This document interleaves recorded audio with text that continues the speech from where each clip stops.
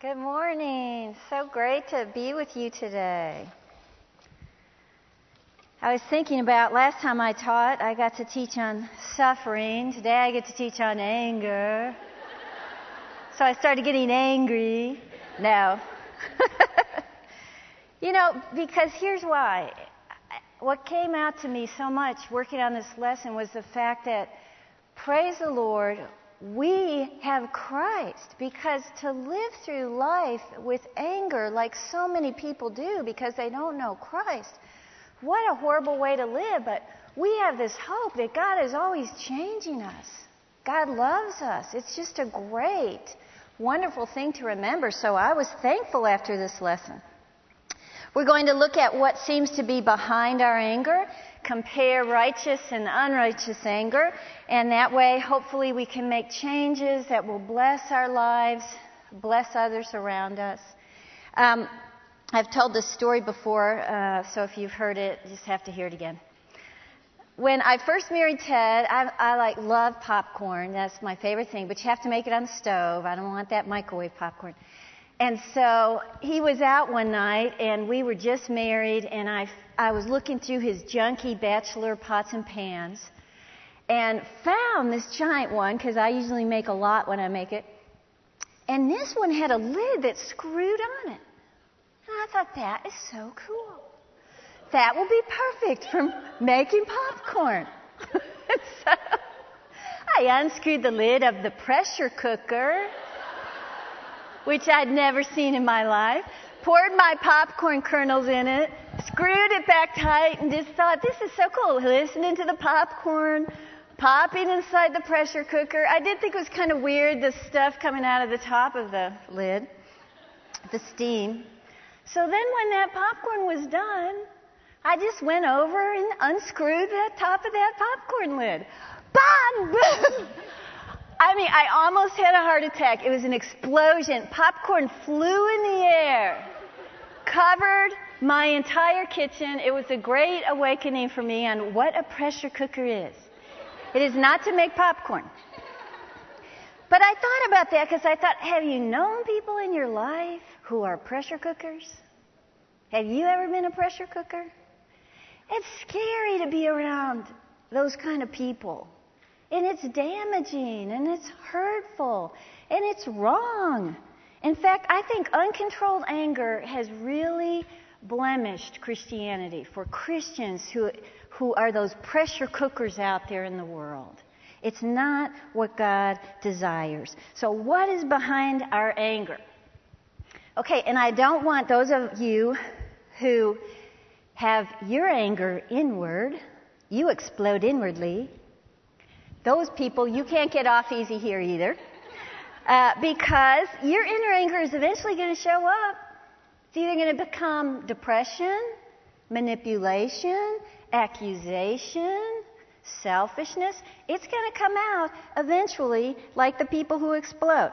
So both our sinful, exploding anger outside, our sinful, exploding anger inside needs to be submitted to God for Him to investigate. So before we look at the whats of anger, I want to look at the whys. And you knew in your lesson today that I feel that pride is an invisible catalyst for a visible anger. If you go to the Word of God, you look at examples of unrighteous anger, you learn that underneath the surface of their anger often is the sin of pride. In fact, pride means to boil over or to run over, like a pot of hot boiling water. One man described it as a raging arrogance. Proverbs 13:10 on your verse sheet says, through pride comes nothing but strife. Pride only breeds quarrels. So if you look in the Old Testament and you see angry illustrations, you see when Cain was mad at his brother Abel because God accepted Abel's sacrifice, and so in his anger, Cain kills his brother. That's pride. When Saul has David sitting across from him in a room, and Saul is listening to people sing wonderful praises about David.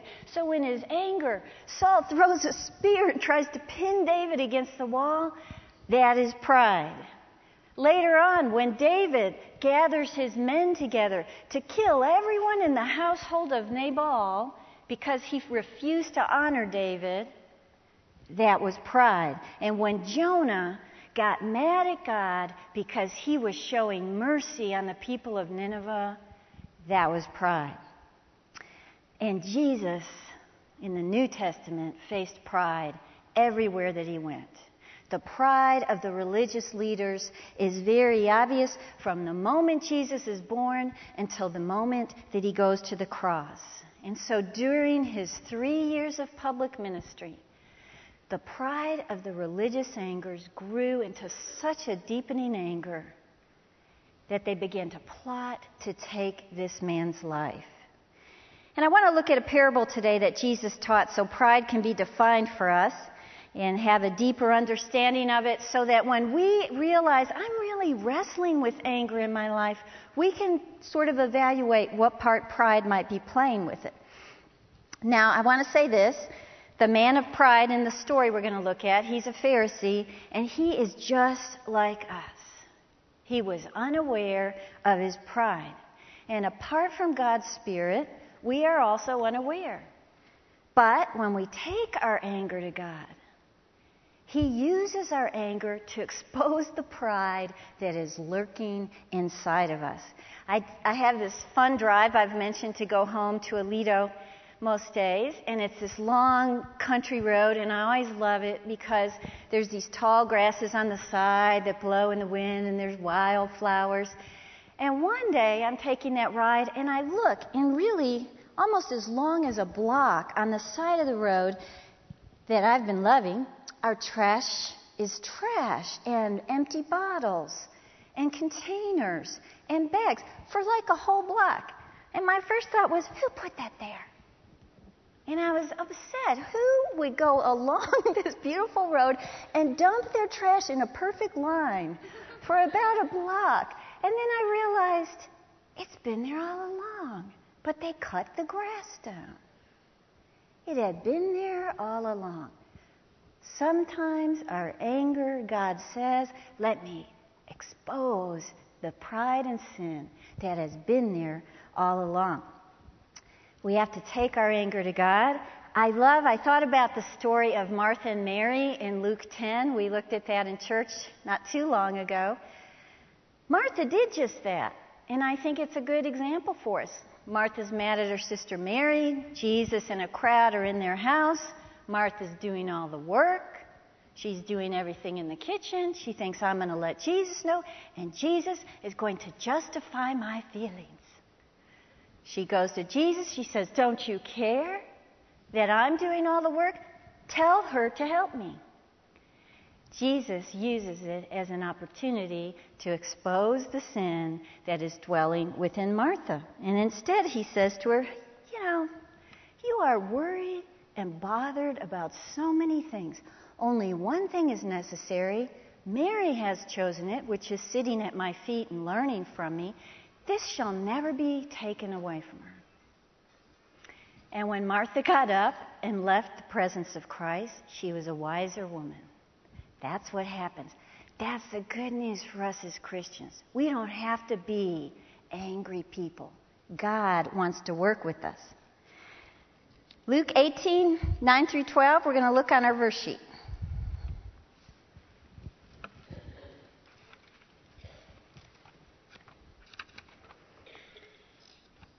I cannot find my verse sheet. Can someone hand me one? Thank you.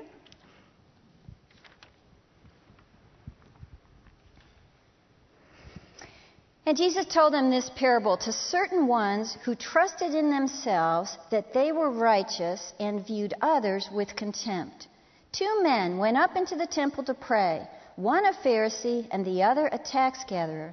The Pharisee stood and prayed about himself, God, I thank thee that I am not like other people, swindlers, adulterers, or even like this tax gatherer. I fast twice a week and I pay tithes of all that I get. On your verse sheet, a prideful person has a mistaken self-esteem. They see themselves as better than others. I thought that was really interesting in verse 9. He viewed others with contempt. He saw himself better.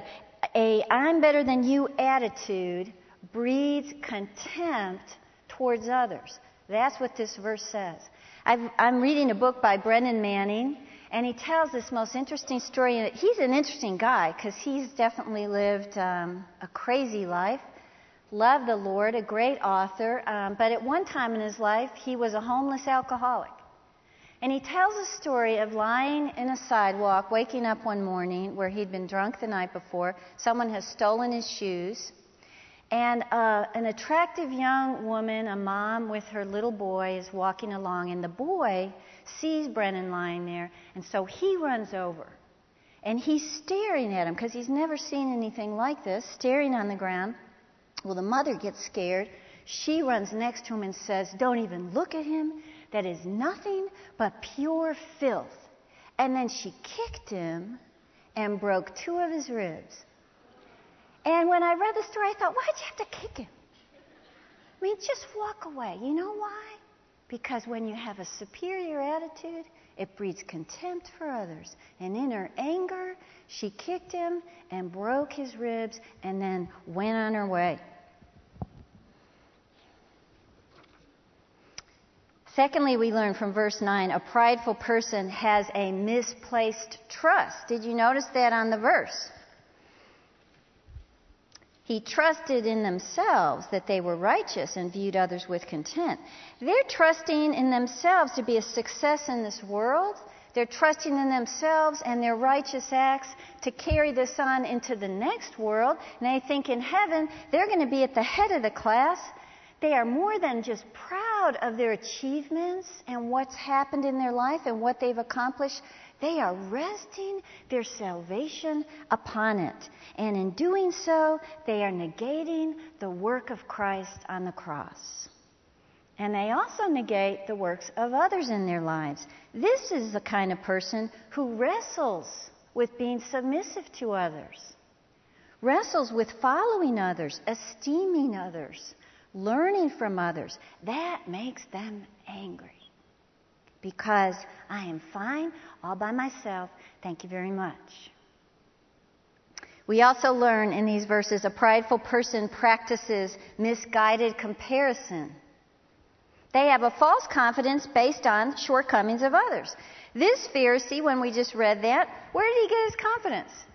He looked around and compared himself to people around him, and guess what? He came out on top every time. That was his plan. And playing the comparison game, it keeps us blind to our own sins. So when someone might mention one to us, it doesn't go very well. A prideful person has a misdirected agenda as well. They desire to glorify themselves, and God really isn't in their thoughts. Now, this person thinks he knows the Lord, so it's not like this is some person who is denying there is a God. There are a lot of Christians who function this way. The Pharisee, if you'll notice in those passages, used the pronoun I 5 times in those 2 verses. Who is on his mind? Even though he's in the presence of God, who is on the mind of the Pharisee? He's thinking about himself. It's almost like he's thinking, God, you should be grateful to me for how good a guy I am. In that verse, it just threw me away. It says he went up to pray, and he prayed about himself to God. Again, get out of the way of the prideful person that doesn't get the accolades that they think that they deserve. That brings anger. And if I stopped here today, we could all go home and feel sad, because if you're like me, you think I do all those things at different times. And it's true. That's why this is a journey. This is a time of sanctification until we get to be with God, that He's totally changing us. But we will have these issues of pride, but God can make a difference. In fact, I'm going to tell you a story. I hope you still like me afterwards. I was 28 years old. I'm bearing my soul here. And I had my daughter, Cassie, was 3 at the time. I had a dear friend. She doesn't live in Fort Worth anymore. And she adored Cassie. And so she talked about her all the time and did it when I was around a lot, probably because she was trying to honor me. It was a kind thing. But here's what she would say. We'd be around a group of people, and she'd say, "You have to meet Cassie. She is cute. She is funny. She is outgoing. She has so much personality. She's just like her dad." Now, the first time I heard it, I was okay. I thought, okay, that's okay. But the list began to grow, and the story began to grow. And she did this many times whenever there was a group of people. So I'm standing next to her. The list is growing. She's creative. She's intelligent. She could do anything. She's beyond what you can imagine. So outgoing, so much personality, just like her dad. And in my heart was a little pride, anger, beginning to grow. And as the list grew and I heard the story, I made the bad mistake of not evaluating the pride that was coming into my heart. So on the day that we went to a conference together, and I didn't get any sleep one night, what was in here came out here. And this was very sad because we were at this conference. It isn't funny, but there were like 10 of us sitting around a big round table. I didn't know any of these women, and we're in a restaurant. And my friend didn't know these women either. So she starts her story. And it's really long now, and it goes on. And when she's done, I hear someone yelling at her. And I'm like, who is that? Then I realize it's coming from me. And I'm saying stupid things like, why do you keep saying that? Do you know how that makes me feel? What about me? The restaurant gets dead silent. There is not a sound. These women's faces who we didn't know, they just stopped eating and dropped their forks. And my sweet friend, her face has gone pale, and she excuses herself and runs to the bathroom. And so I literally spent the rest of the day following her around, asking her to forgive me all day long. She finally said, "Stop asking me. I've forgiven you. It's over." This was all about pride. So what's an angry sinner to do? Here's what we do. First, we ask. We ask ourselves these questions. What part is pride playing in my anger? Am I jealous? Do I feel overlooked? Am I forced to face my shortcomings? Do I have a feeling of superiority?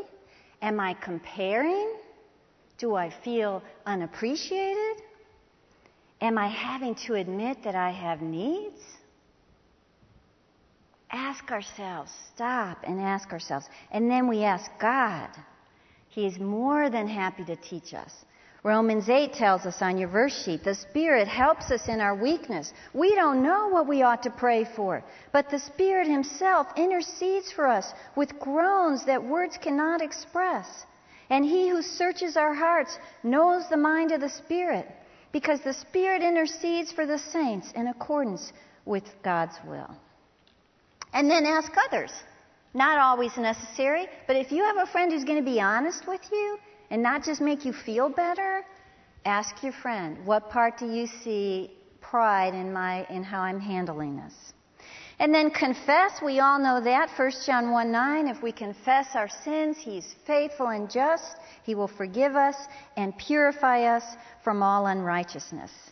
And let me read a verse from James 4 that deals with pride. Draw near to God, He will draw near to you. Cleanse your hands, you sinners. Purify your hearts, you double-minded. Be miserable and mourn and weep. Let your laughter be turned into mourning and your joy to gloom. Humble yourselves in the presence of the Lord, and then He will exalt you. It hurts at first. It's joy afterwards. And then we have to trust that God can change our heart, that He hasn't disqualified us, that He has forgiven us, that He still loves you, and then we let Him lift our heart. Martha, after she went to Jesus, expecting him to feel sorry for her, instead he exposes her sins, she was still dear to Jesus. He had wonderful plans for her future and blessed her. Philippians 1:6 says, "He who began a good work in you will be faithful to complete it until the day of Christ Jesus."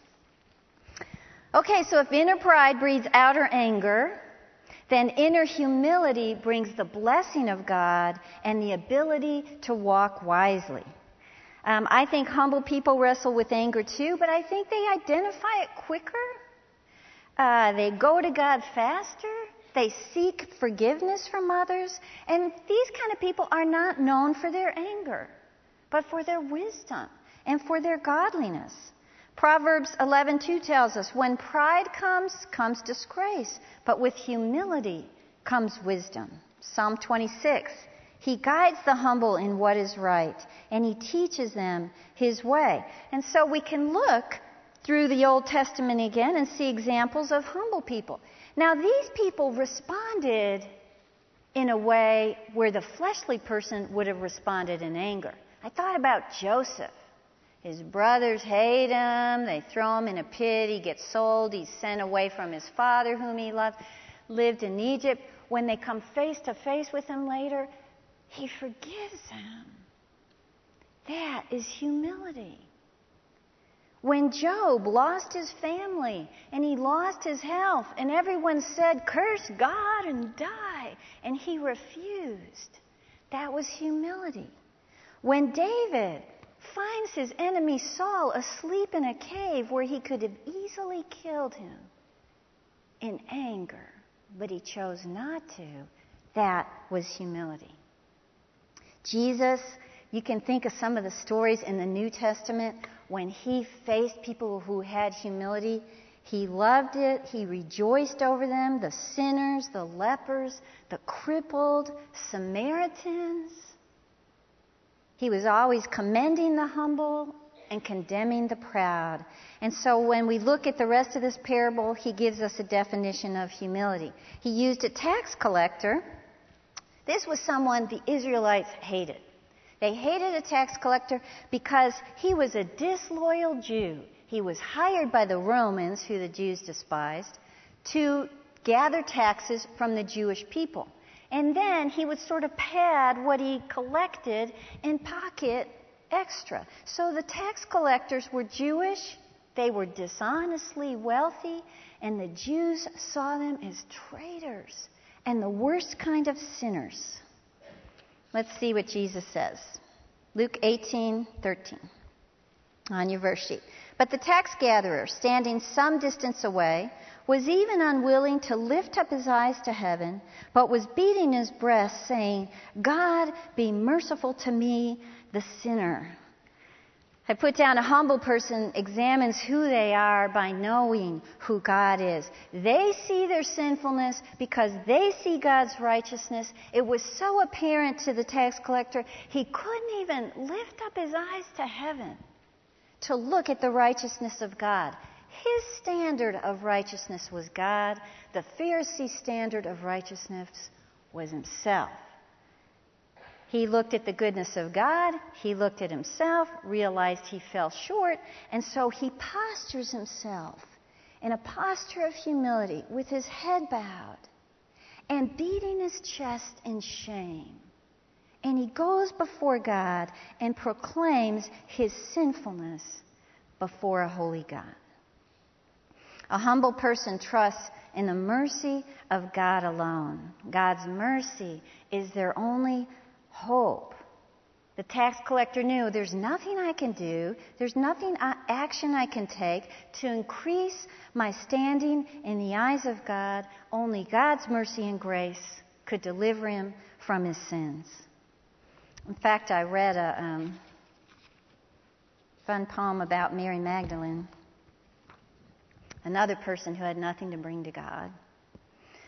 Mary Magdalene at Michael's gate, standing at the pin, on Joseph's thorns sang the blackbird, "Let her in, let her in." "Well, have you seen the wounds?" said Michael. "Do you know as to your sin? "It is evening, evening," sang the blackbird. "Let her in, let her in." "Yes, I've seen the wounds, and I know my sin. She knows it well, well, well," sang the blackbird. "Let her in, let her in." "But you bring no offerings," said Michael. "Nothing except your sin." And the blackbird sang, "She is sorry, sorry, sorry. Let her in, let her in." And when he had sung himself to sleep, and night did begin, one came and opened Michael's gate, and Mary Magdalene went in with no offering. No offering, nothing to give God, except the fact that she depended on His mercy alone. If pride is a catalyst for anger, humility is a means for wisdom and peace, because the humble person walks under the blessing of God. Look at Luke 18:14. The end of the parable, Jesus said, "I tell you, this man went down to his house justified rather than the other," speaking of the tax collector. "For everyone who exalts himself shall be humbled, but he who humbles himself shall be exalted." Let me read to you James 1. It's about anger, humility, and pride. James says, "Be quick to hear, slow to speak, slow to anger, because the anger of man does not achieve the righteousness of God. Put aside filthiness and wickedness, and in humility receive the word implanted, which is able to save your souls." Here's what I loved about that verse. He uses humility and mentions it's a means to set anger aside. James says, receive that humility. Jesus teaches a lot about unrighteous anger. Early in his ministry, he gave a Sermon on the Mount. He spoke on a high hill overlooking the Sea of Galilee, and it was a moment like nothing else had ever happened. All these hundreds and hundreds of people listening to this man named Jesus speaking about the righteousness of God in a way that they had never heard in their whole life. They were used to the self-righteousness of the rule-keeping religious leaders. So when Jesus was speaking about what true righteousness looks like, his words were falling on the ears of people who had become used to the idea that I'm justified before God by how I act, by what my actions are. This included their views on anger. They believed as long as I treat someone like the law tells me to treat him, then I'm in the clear. I'm guiltless. I'm good to go. Jesus, standing on the mount, makes even anger a heart issue. And so while the clouds floated by, while the grasses and the wildflowers moved along in the breeze, Jesus exposes the anger in their hearts on the side of this mountain. Turn with me to Matthew 5.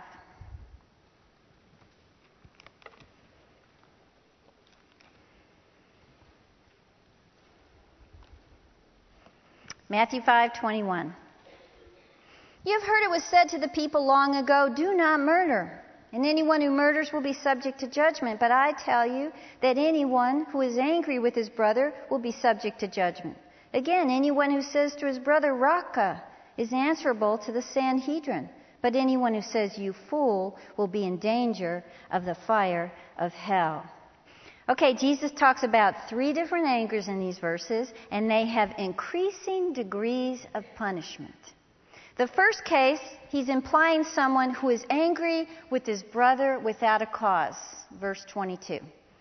So Jesus says, you're angry with your brother without a reason. Okay, you are guilty of murder. Now, imagine these people sitting on the hillside and hearing these words, because they probably all had somebody in their hearts that they were angry at. And you will be judged in the local court, the village court. Now, they knew this. The law had said in Exodus 20, thou shalt not murder. And they knew then that murder was wrong. But no longer could they take pride in having never committed murder. because Jesus was saying, anger in your heart is as guilty as murder.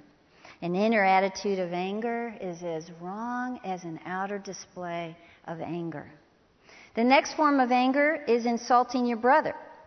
If you call your brother Raca, judgment there is you're to go to the Sanhedrin, the Supreme Court, the highest court in the land. Now, Raca means empty head. So maybe today it would be like calling someone a dummy or a nitwit or an idiot, something like that. In that time, it was a word of great contempt to call someone a Raca.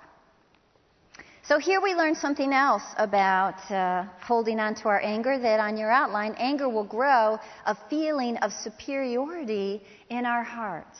Unresolved anger makes us begin to think we're better than other people. That's why you can call them names. The last form of anger is to call someone a fool. Now, we think, okay, Raca sounds worse than fool. A fool was condemning someone to damnation. A fool was calling on God to consign this individual to be a victim of hell. And we have phrases we say today in anger, hopefully none of us in this room, but you've heard those phrases that are so severe, basically damning people to go to hell in their lifetime and stay there. This was answerable to God. This was the judgment. In fact, they talk about dangers of the fires of hell. Fires of hell, literally there, when you translate it, means the valley of Gehenna. And what that means is they had a big dump outside the city of Jerusalem that they kept constantly burning. This is an awful picture. And if you were a criminal and you were executed and killed, then they just carried your body and they dumped it into the valley of Gehenna to be burned. It's constantly burning. When Jesus told this story and mentioned the valley of Gehenna, they knew exactly what he meant. It was a visual of eternity in hell. Now, we know that these graduations of punishment, from the village court to the Supreme Court Sanhedrin to the court of God himself, this wasn't going to take place literally after Jesus spoke these words. Here's what his point was. In the kingdom, God will deal with sin according to its severity, both the outer behavior and the inner behavior. Anger contains the seeds of murder. Abusive language contains the spirit of murder. Cursing language contains the very desire to murder. And I read all this and thought, woe to those who haven't received the righteousness of Christ, because that would be the way that we would go as well. I read this quote, even if we've lived a life of moral perfection outwardly, there is none who can say that they have never experienced forbidden desires for wrong things. For inner perfection, there is only one thing that is enough for a man to say, that he himself is dead and Christ lives in him. That is true. What does Jesus expect us to do when we're wrestling with anger? On your outline, reconciliation is our responsibility, regardless of the guilty party. In fact, Ephesians 4:26 says, don't let the sun go down while you're still angry. It's our job. Look at Matthew 5:23. Jesus says, therefore, if you're offering your gift at the altar and then you remember your brother has something against you, leave your gift there in front of the altar. First go and be reconciled to your brother, then come and offer your gift. Settle matters quickly with your adversary who has taken you to court. Do it while you are still with him on the way, or he may hand you over to the judge, and the judge may hand you over to the officer, and you may be thrown into prison. I tell you the truth, you will not get out until you have paid the last penny. Jesus is saying here in verse 23, it doesn't matter if you're the innocent person, in verse 25, or you're the offending brother. The first step of reconciliation has to take place. It's our responsibility. Otherwise, two things will happen. Harboring anger, he says, will hurt our relationship with God. God doesn't want us at His altar when we're harboring anger towards others. He is more interested in our obedience, our holy conduct, than a formal type of worship with Him. Secondly, unresolved anger on your outline brings future troubles. That's what the end of this part of this story was about. He talks about going to court, ending up in prison. And I think, when I have unresolved anger in my heart, I am in prison as well. It takes me a long time to figure it out. We create our own kind of prison when we don't deal with anger.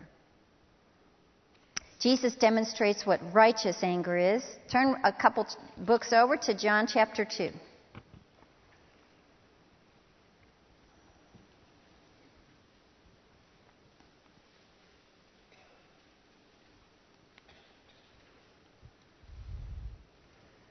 John chapter 2, verse 13.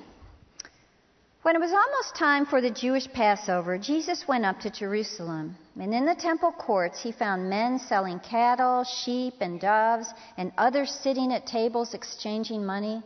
So he made a whip out of cords, and he drove all from the temple area, both sheep and cattle. He scattered the coins of the money changers and overturned their tables. To those who sold doves, he said, "Get these out of here. How dare you turn my Father's house into a market?"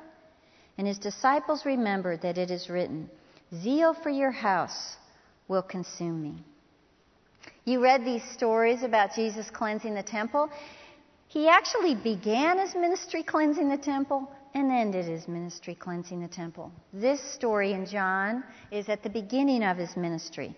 And the first time he cleansed the temple, he caught the Jews by great surprise. This unknown man from who knows where has come in and overturned and upset our whole system here.